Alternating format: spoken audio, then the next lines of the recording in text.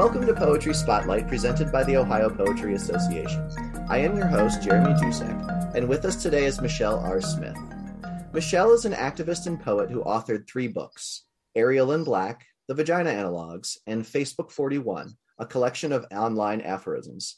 She is a programming associate at Literary Cleveland and faculty member at Cuyahoga Community College. A highly sought-after workshop facilitator and community leader, Michelle founded the Blacks Museum, an annual performance showcase dedicated to honoring notable Black figures in American history and culture. Michelle, thank you so much for joining us. Thank you. Thank you for having me. Would you like to kick us off with the poem? Sure. I am going to read the poem that is on my website from my second book, The Vagina Analogues. It is called Girl in a Stolen Evening Gown. It's the analog to Boy in a Stolen Gown by Saeed Jones. In this imperial hothouse, I am a pet butterfly. How I wear the world, sequined hem flouncing my way through cobra lilies, sweet, lethal blossoms. I pirouette in a cloud of carnivores. Woman who is not yet, woman who is yet not. I fight to undo my antique buttons, peel off the chiffon yoke I am squeezed into. I wiggle my hips free from fashion, my bruised flesh flopping out of my steel corsetry. See me. I am ripping apart this slavish silhouette, loosing the wildness I've tucked up under my wig.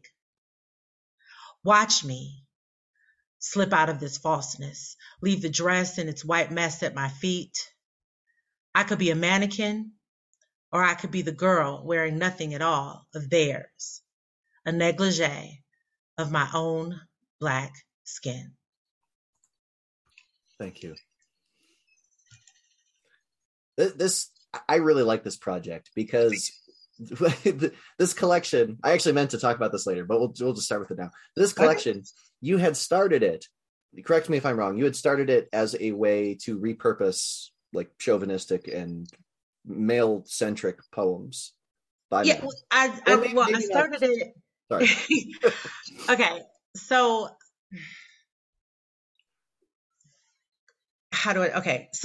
I'll tell an anecdote and then we'll hop ahead.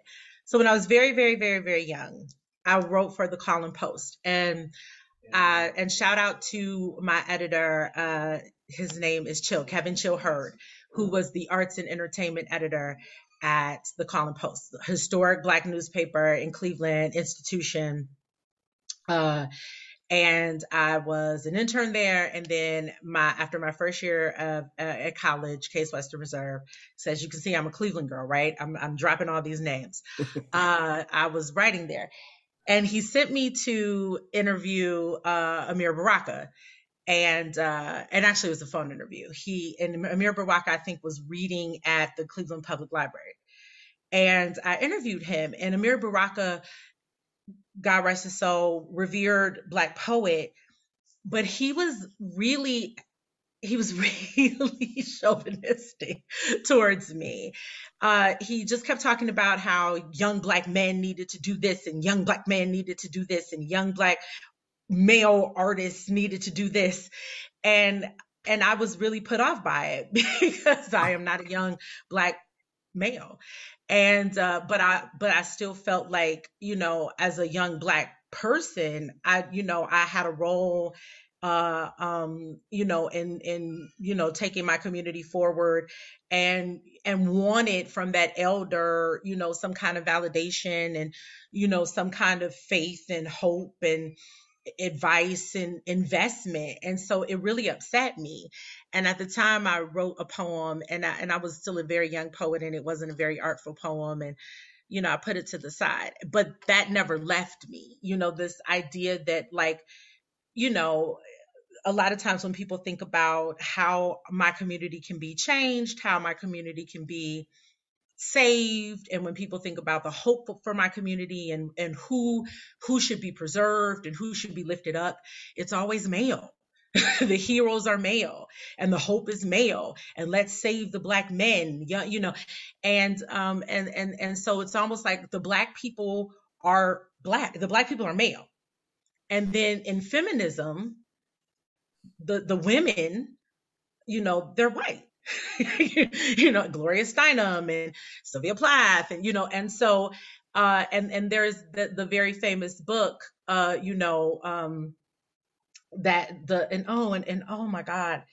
And we were just chatting, and I was telling you how my memory is horrific, and I'm actually gonna go to my bookcase and get the book so I can say it right.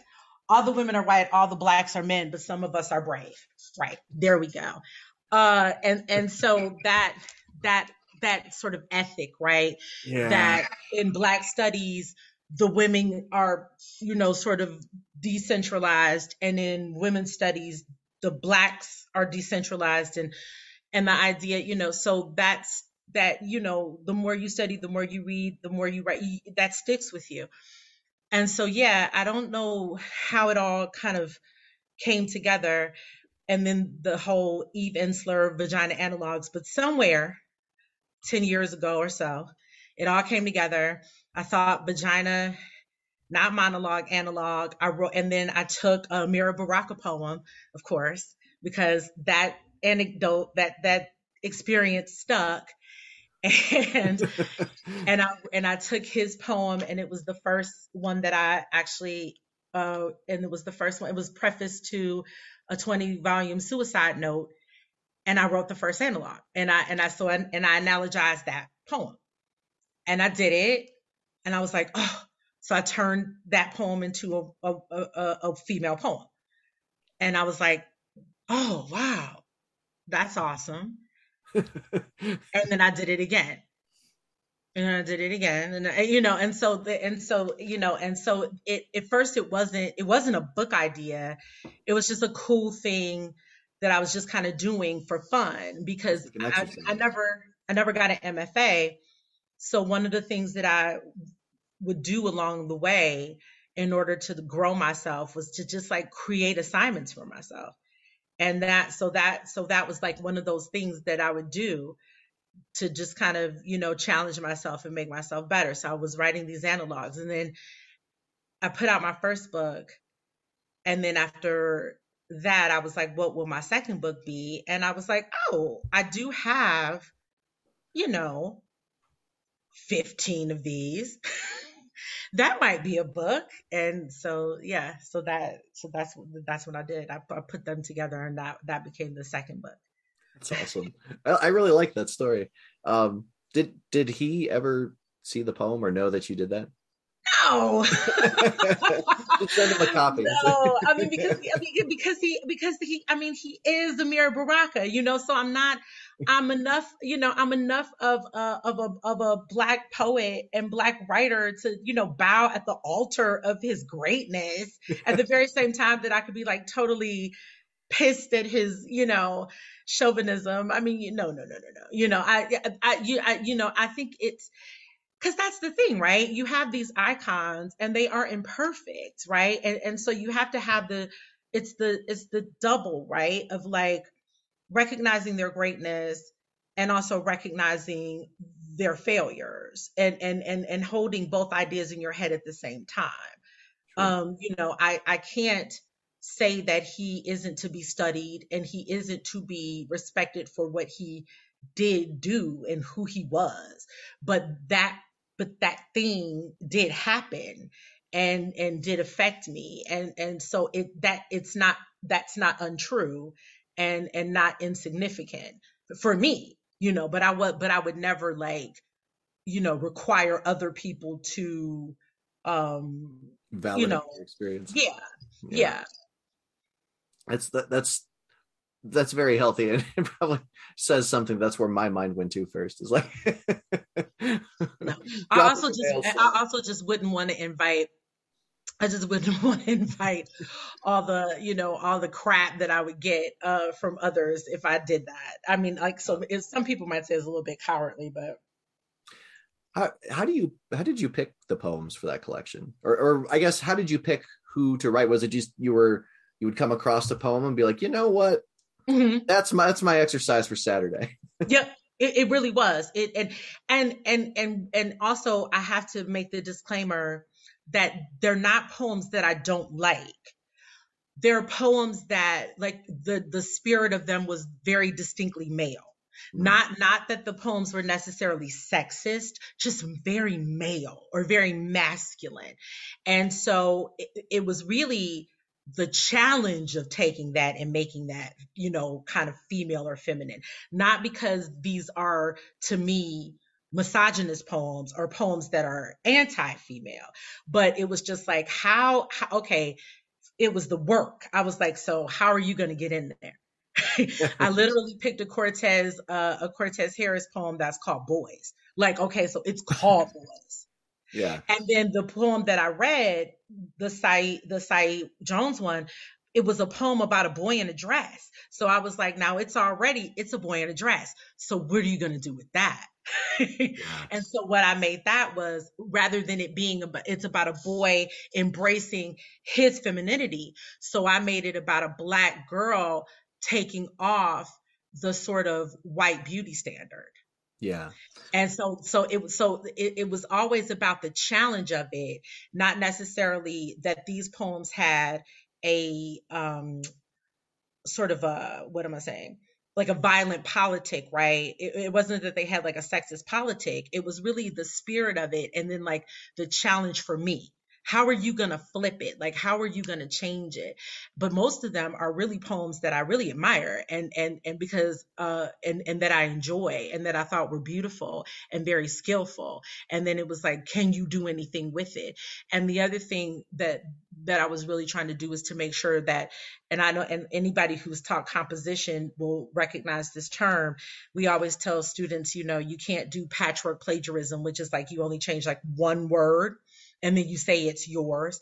Uh, so it was also the challenge of making sure that the poem was a new poem, like an entirely new poem, and the that there were sort of recognizable as the framework of the other poem in a sense, but that it was an entirely new poem.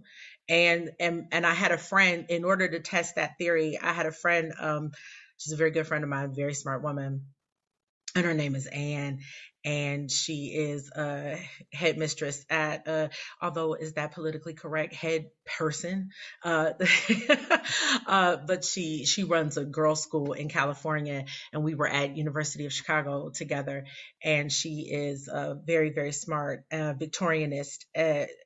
She has her master's in English, and she is just incredibly well read. And I asked her, I said, will you read these? And I didn't expect her to, but she read them vis-a-vis the real poem. So she hunted down every source poem and read my poems vis-a-vis. And she assured me, she was like, oh, you did it. And I was like, yes. I was like, victory. So yeah, and it was just such a beautiful thing for her to do, but it was also, it really helped me to feel confident, because I never had I was so afraid to do that, to read them side by side all together at once.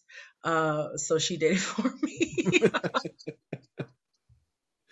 Well, I get that because, when another writer, when one writer elevates another one and said, they're paying an homage of some kind. Lynn Emanuel has her poem Inside Gertrude Stein, and I love that poem. And it's not just an homage, but it's an addition, right? Mm-hmm. So like, as you're saying, I'm not trying to like cleanse or correct these poems. I'm just trying to give them a different perspective. Yeah. While I assume preserving the original, spirit of the poem. Yeah. But just reminding people that there are women who are Black. Yeah. Yeah. Black people are women. There are Black women. Like Blackness is female too, or femaleness is Black too. Just remind people of that, because we do lose track of that, and also give people a view into the complexity of that, because I think people can understand, the complexity of femaleness, that the vulnerable, like this incredible vulnerability of being female in a patriarchal society, right? And then the incredible vulnerability of being Black in a society that is, sort of hegemonically white. Mm-hmm. So imagine combining that. Right. and that's a really difficult thing, I think, for people to get inside of. And that's what I think probably the main project of my poetry is, to just try to get people to imagine that you're both. It's one doesn't cancel the other out. It's both at the same time. And so that's the other thing. Yeah. So no, it isn't it is homage to those poems, but it's also like, just, but bouncing off of them, because I think it is important for people, because we enter into that space of Blackness. It's often in that space of Blackness that we lose track of. We get into that space of Blackness, it's presented to us as masculine, and it's in that space that we need to remember the women. So that's why I get into that space, and that's the space in which I remind you about the women. So I get you into the space of that male poem, and then I remind you, rather than to just write a poem as a woman, which you could very easily, just push out of the way. A lot of times, if I just kind of present myself as this Black woman writing a Black woman poem, if that's not necessarily your kink, then you just kind of like, I don't want to read that. Yeah. But I make sure that the male poem is in the title, and that might be the thing that draws you into this poem. And then, and now you're reading about not one poem. So that's awesome. Yeah. And it's one of those things that you have to go out and almost search for, right? Because I'll never forget being in college, and I had a really good history professor, and he was talking about the suffrage movement, and he started talking about interpolitical stuff and how Black women were shoved to the side, and he had us like read letters and stuff, and it blew my mind because it never occurred to me. I'd read about the suffrage movement probably 6-7 times all the way through middle school and high school, never came up. And it blew open a hole. That was the thing that made me say, holy crap, there's a lot here that I don't know about and don't get. And it's kind of hard to even have those conversations with other people, because they think you're talking about some alternate reality, but no, it's just another side of other things that also happened that we do know about.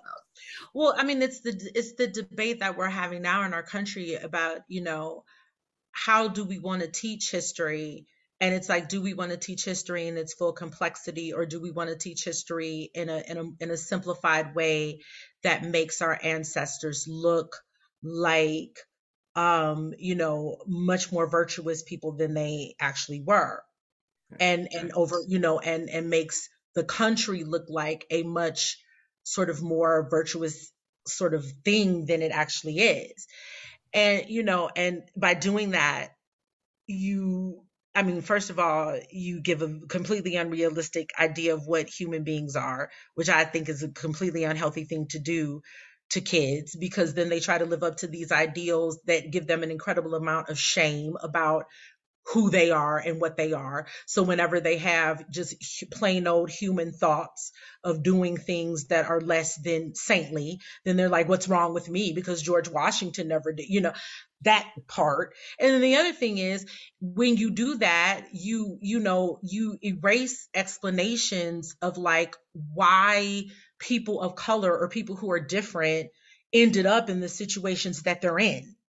And you make it easy for people to believe that these people have earned a lot of the things that happened to them, rather than, no, they were put in these places by very specific processes and the decisions of lawmakers. And so yeah, and so like you said, the suffrage movement, it was like, we will give you, if you dispense of we can liberate women, but we're not liberating, slaves. It's like, it's one or the other. We're not, so if you get rid of that part, we'll give you this. Okay. And often those are the kinds of deals that are made. And and people don't realize Sojourner Truth was, a very integral, was right there until she wasn't.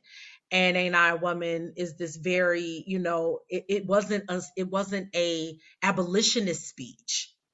She wasn't fighting for the rights of slaves. She was fighting for it was at a suffragist convention. And so, but I think, I was raised in a family of women. My great grandmother was a migrant. She came to Cleveland from Alabama with her husband and her daughter, my grandmother, whose birthday is today. Oh, happy birthday. Well, heavenly birthday. Oh.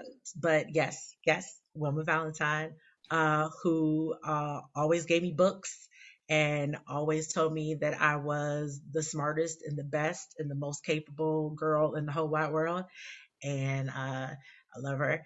And but they came up from Alabama, and she got divorced at a time when she was born in 1915, and got divorced at a time when people didn't get divorced, and refused to have more than one kid at a time where most women had as many kids as, And then my grandmother was this tiny, fierce woman who got married at 15 and had 3 kids by 21, and had this, got this government job and worked for the IRS and raised her daughters to go to college, and and gave us books, and was tough on us and got us all educated.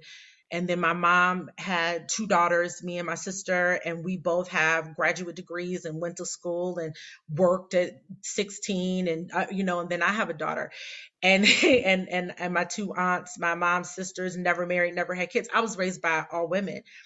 And so I was in this world of women who took care of themselves, and had their own homes and had their own cars and had jobs, and they were beautiful and they were brown and they were capable and they took care of each other and they loved each other, and they had senses of humor, and they were smart, and they were stylish, and they were gorgeous, and they were complicated, and so that is the sensibility out of which I write. And so what you get in what I write is the will to make people see that when they look at Black women, to make people understand that that's what we are, and we're not, whatever negative stereotypes that people put out, and whatever, however determined people are to see us as anything less than that, or whatever ugly effigy of that people are determined to make us into. No. Just very adamantly no. And so so the first book, swatting somebody on the nose with a rolled up newspaper. No. And so Ariel in Black is one talking back to that. And then the Vagina Analogs is another talking back to that. And then in between those, like, very specific projects are just poems that I write that, talk in and out of that in other ways. Because I do just write poems, but the books are really specific projects, like really, really specific projects that do it in a really, like, kind of structured, like, way. Yeah.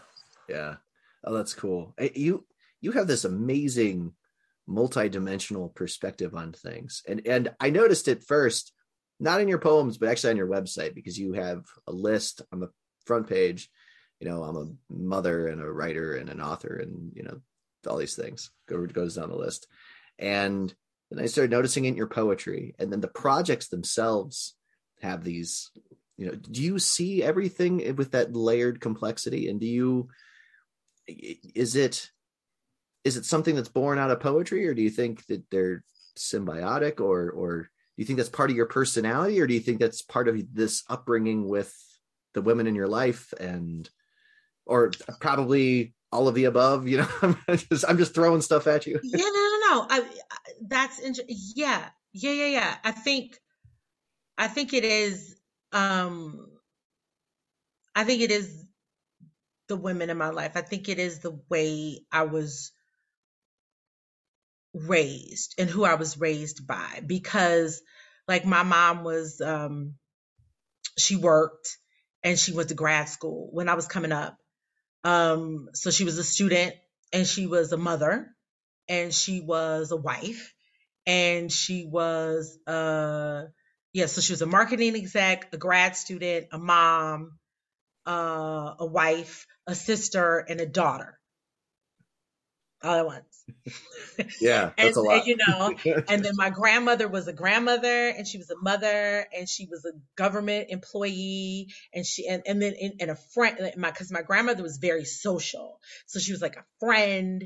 Like she always was on the phone. Like my picture of my grandmother is like she had this like wall mounted, because this is in the 80s, so it was a phone with a wire with the curly like on it was, and it was olive green, so she'd be on the phone with her, and it was olive green and with the wire, and she'd be talking, and she smoked, and so she'd be like smoking a cigarette, and she used matches. She wasn't one for a lighter, and she'd like be and she would like and she would kill me, but she would like pick her teeth with her matchbook, and she'd be like, and she'd have like a glass of Pepsi because she had a bar, and like the door between her kitchen and her dining room, so she'd have like a glass of Pepsi on the bar, or it would be on the stove, or it would be on the kit, and so she'd be like talking and like sipping her Pepsi, and she always wore red lipstick, so there'd be like a red ring of lipstick on the glass,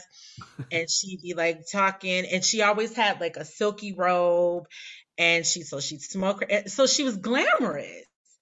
Her hair was always curled, and she was very brown, and she was small, and so like, so also just like, so she was the grandmother, but she was young because she got married at 15, so she was like 40, so she was like young as heck, so yeah, so like so she was like this young social, worked, and she was a grandmother, and she was a mother, and she was a friend, and so yeah, like, and and she read, and she did crossword puzzles, and they went to church, and so they were all these things, and they weren't separate, right? They weren't segmented. All of these things went into all these things. Every part of them was integrated and reflected in the house. So you had this house that there were like pictures on the wall of women with afros, and then there was a bookcase full of books, and then there was a shelf full of albums, and a closet full of clothes, and like and all the and it was all mixed in. So I do think I always had this idea that you're several women at the same time. You're several things at the same time. And I remember very early on kind of beginning to gather things that I was. I realized I was a writer at 9. I was in class. I was in the 4th grade, and the teacher, we were doing a unit, and my teacher just happened to be a black woman, another black woman. Her name was Miss Baker. And she said, "We're going to write poems." And I was like, okay. And I was a big reader because all the women in my family were readers. And I read early, and I knew poems. I just knew what a poem was. Like it was Where the Sidewalk Ends, Bill Silverstein. Silverstein, Yeah. right? So I knew poems, and nursery rhymes, and you just know. So she said, write a poem, and I think I just wrote about like outside. It was the seasons, and somehow knew that you wrote about nature in poems. I just knew, and so I wrote this poem, and then she said, "Oh, this has perfect meter and perfect rhyme. Who taught you how to do that?" And I was like, "Nobody." And she said, "Well, you must just be a natural poet." And I was like, "Oh, I'm a poet." And that was it. And I never questioned it. And I was That's like, I'm awesome. a poet. And then I went home and I said, Mom, I'm a poet. And she was like, well, all right. Because black moms are like, well, okay, whatever, you Whatever you know, say, kiddo. whatever you say. And then we had a young authors conference I went to Warrensville. I grew up, I went to Warrensville.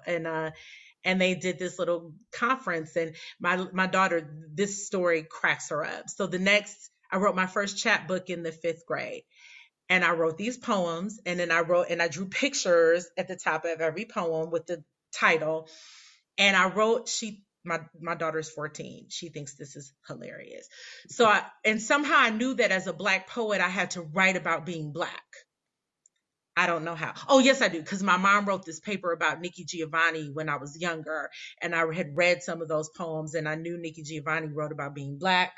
And then my aunt had Ntozake Shange on her shelf. So I knew you had to write about being Black. So I wrote this poem called The Black Man. I'm in the 5th grade, mind you.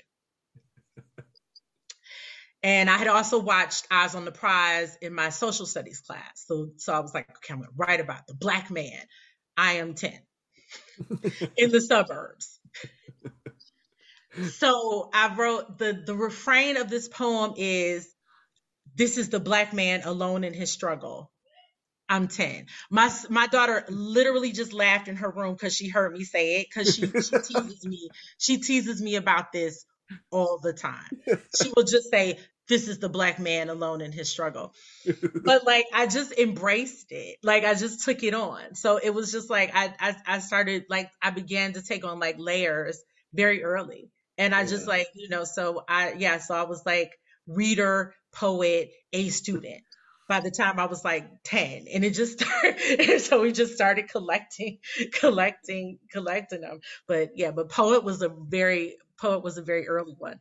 I read at my high school graduation a poem called Greatness that I'm sure my mother has somewhere. It was terrible, but I read it with all the pride in my 17-year-old heart.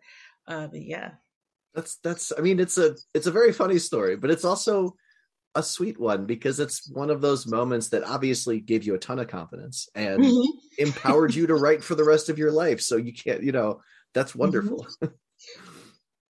Is there something that you want people to know about your writing? I don't know. I don't know. I think that's a hard. No, I don't know. That's okay. Isn't that a hard one? I think. I guess, or I suppose, what motivates you to write? Because I think those two are related, but second one's probably a lot easier to answer. Different things. I'm a huge TV watcher. So if something comes across the screen, always have been. I'm an 80s child. I was born in 76. So I'm an 80s baby. So I watch TV constantly. Streaming is like the best thing that ever happened to me. Like, oh my God, Netflix and like Prime and oh my God. So a lot of times I will watch docs and TV shows and things like will make me write.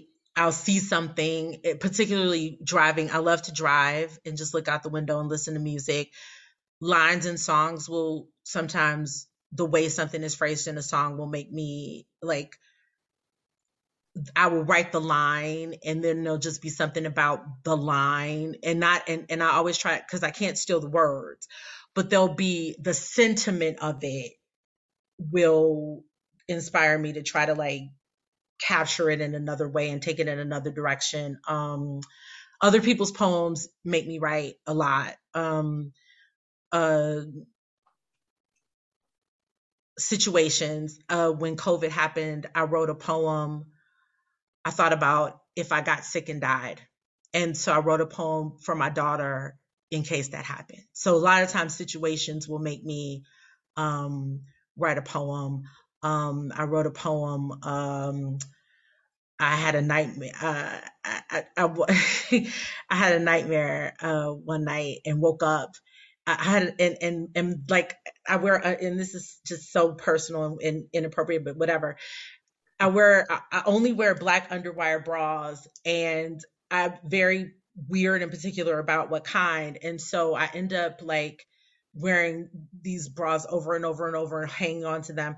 And so what it usually ends up happening is like the underwire will pop because it'll just be like, Jesus lady, how long are you going to keep me?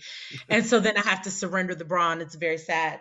And so like I was having this nightmare about me and Beyonce being in this beauty contest, which is like, she has this video called Beauty Hurts. And so it was like this video, but I was in the video and we were in a beauty contest and we were in the dressing room and we were crying. And I was crying because I had lost and she was crying because she had won. And then there was a fire, which is ridiculous. And then I was like, oh my God, I'm breathing, I'm choking. And then like, I was like, oh my God, my lungs. But then it wasn't my lungs. It was really my underwire had popped. And then I woke up and I was like, crap, my underwire popped. And then I had to go get my needle and thread. And I only have in my entire house, as a 45-year-old woman who is a wife and a mother, I only have one needle and one thread, and it's black because my underwires pop all the time. And so the only thing that I ever sew is my bras. And I thought about, and my daughter, because I'm pointing because my daughter's right there and she's laughing because she eavesdrops and she's shameless. She's shameless. And anyway, so I, and this is during the quarantine. And so I'm sewing this bra and I have this one needle and this one thread. And I'm thinking about how my mom would be just mortified to know that her grown daughter has one needle and one thread, because my mother has this very orderly quilted sewing kit with all of the colors, and they're circular and they're in color order.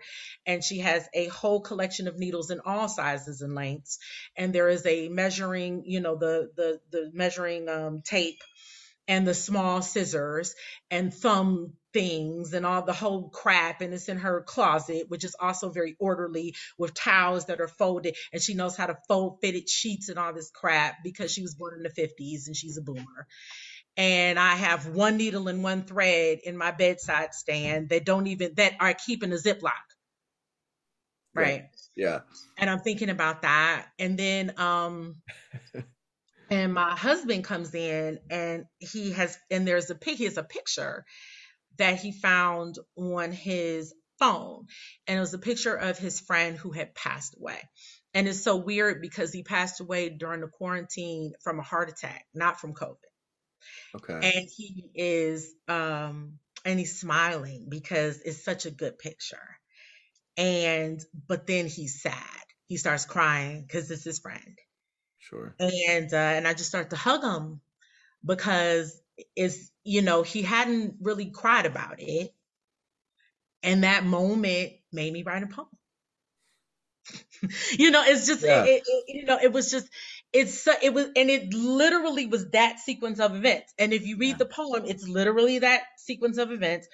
And it all hinges on, the needle and the thread, and how you have to, in the end, we all just end up stitching each other together, but it's like, that's the type of thing that lets you know you're a poet, because anybody else would just be like, what is this random crap? Like, what the hell? Yeah. But you're a poet when you start with Beyonce and you end up, with the friend and the picture and the hug, and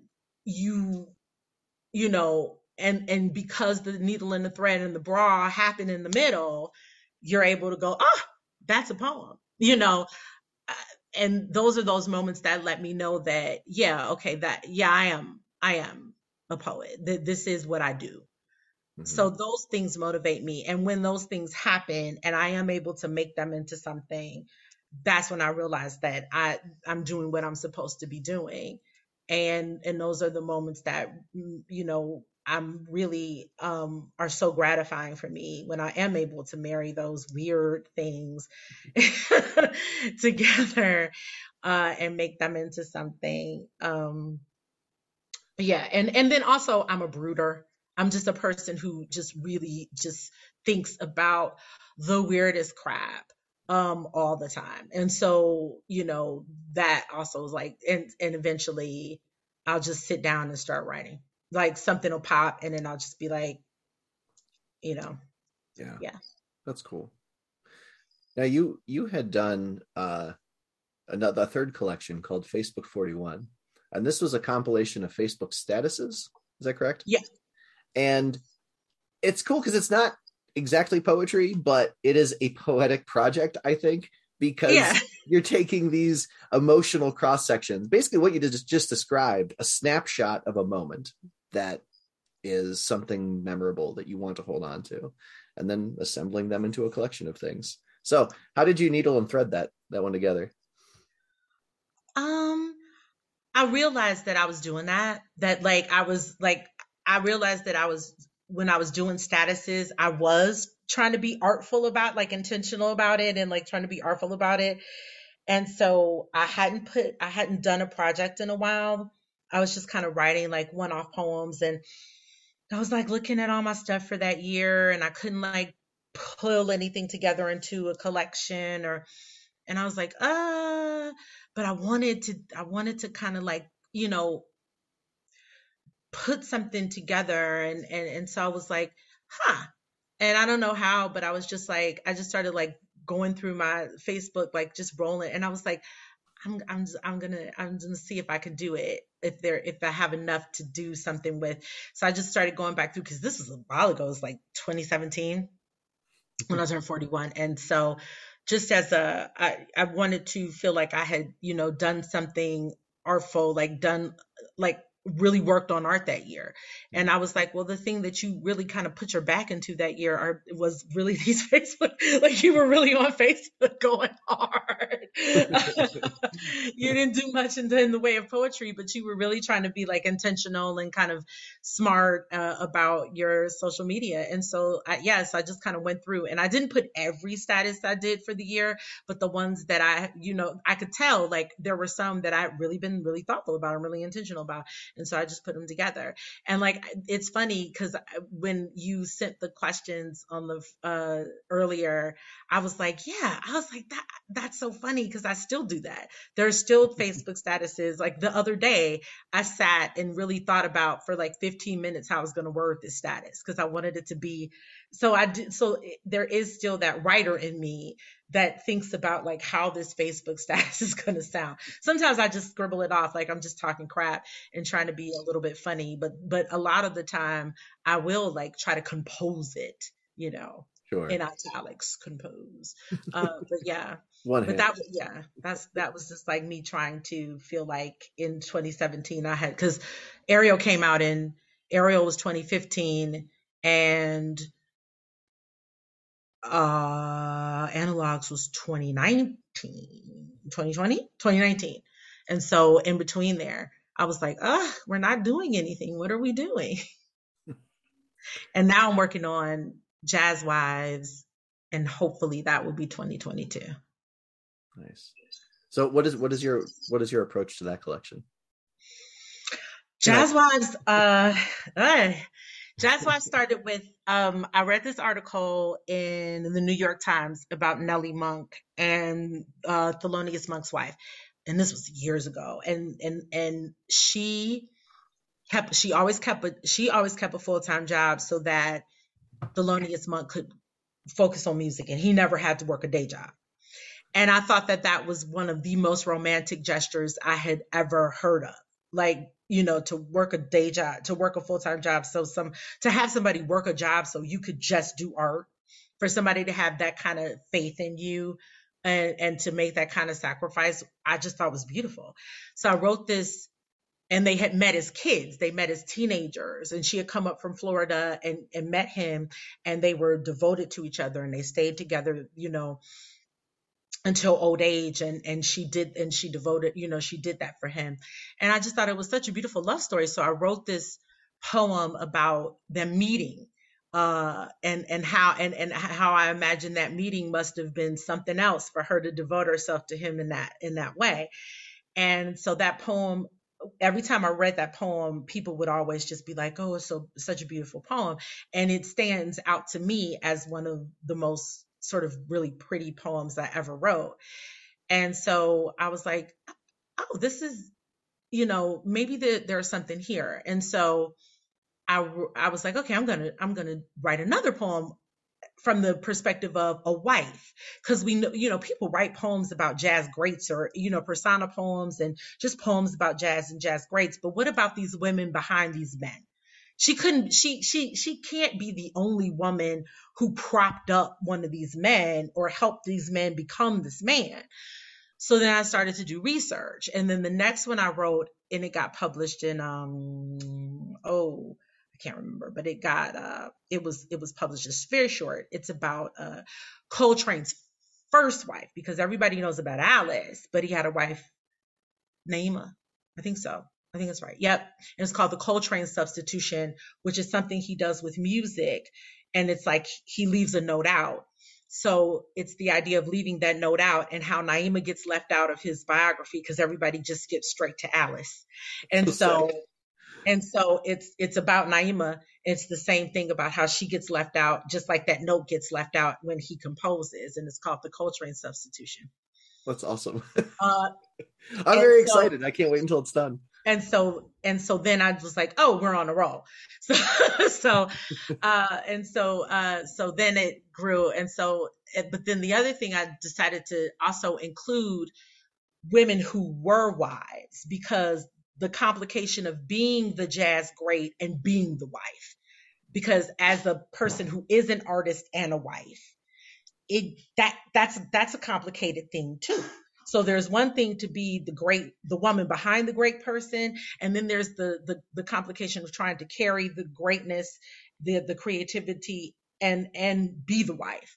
So right now I've already written uh, Naima Coltrane and Nellie Monk, Betty Davis, who was that great funk Afro amazing woman, and Miles Davis's first wife, um, Chan Parker, who's Charlie Parker's wife. Su Mingus, but that's in rewrites. That's in heavy rewrites. Uh, and I'm drawing blanks. Look at Billie Holiday. But Billie Holiday is there are these very short one-liners like pow. Like have you ever seen Neil Brennan Three Mics? No, I haven't. So Neil Brennan Three Mics, he's a comedian, and he's doing three forms of comedy on three different mics. And on one mic, he's doing just a classic bit. On the second mic, he's doing like a story, like telling a story that's a very poignant, bittersweet story about his family. It's funny, but it's very like sad, and it's just storytelling. And then on the third mic, he's doing one-liners. So the Billie Holidays are one-liners, and there are Billie Holiday's lessons in love. So they're one-liners, boom, boom, boom, boom, boom. So they're going in between every poem. So every poem has got a Billie Holiday one-liner lesson in love in between. So and then there's a Nina Simone, which is one of my favorite poems that I've ever written in my entire life. And is that everybody? I think that's everybody so far. Awesome. But I've got plans. I've got plans. Oh, I've got plans. And the way that I've been doing that is just like doing, all kind of research and watching docs and taking notes. And they're persona poems, so they're all written in voices, because that the challenge of that is trying to get into the voice of each woman, and trying to get into the head of each woman. And it's so exciting, and I'm so like, and I keep putting it off because when I get in, like I'm like, okay, I've been like, let me do this work, let me get this done, like so like for the year 2021, I was like, let me get all my 2021 done, because 2022 is Jazz Wives year, and I'm ready to like dive in. So I'm almost done with 2021. I got to finish my Christmas shopping, and then I know exactly, because it's his name is Lee Morgan, and that's the next one. And Lee Morgan is Helen Morgan, and she killed him. So that poem, that poem is gonna be the one. So I'm like, I gotta roll up my sleeves. She literally murdered him, and so that's the next one. So yeah, that one is gonna be, yeah. I've never had to write a poem about a person who killed a person before. It's the first time for everything, except for hopefully murder, actual murder. Exactly. I think I sound a little bit too happy. A little bit too happy. No, it's interesting subject matter. There's a reason that true crime is like the top genre of Whatever. podcast. Right. And it's always between spouses. It's always Often, not or a coincidence. related at Not least. a coincidence. But yeah, but I think there is that giddiness, right? Of like when you're about to try to write about something that is so outside of you that you can't imagine, and you're gonna like, try to take it on, and you get like really excited because you're like, how am I gonna do this? Yeah, And yeah, it's exciting, and the challenge is it's fun to have a unique challenge to work toward. yeah, I'm like, I have no clue. I have no clue. But I'm like, and it was like the middle of winter, and he walks out of the club into the snow, and he just like, you know, dies. And I'm like, oh, what is this gonna be? Like I don't know. I don't know. I don't know. Yeah, I've always wondered how good it must have felt to write "He Had It Coming" for Chicago. Like that must have been, or no, the Cell Block Tango. I'm sorry. Yeah. Sorry, I just picked out a No, random. I also, but you can't have a preconceived, because she somehow never served time, and I'm really interested to know how she felt. What was she remorseful? Was she vengeful? Like, I'm really interested to know, because my job is to really to get inside of what it was, Mhm. not to remake it, but to really try to get inside of what it was, and to render it, and so it's really it's just really I'm really fascinated to know, like, because I haven't done any research yet. I've just been collecting names and then trying to get like just the preliminary research to know if there's a story there. And I'm also really trying to find people that I've never heard of it, and perhaps in the hopes that nobody maybe or very few people have heard of them, because I love to introduce new stories to people.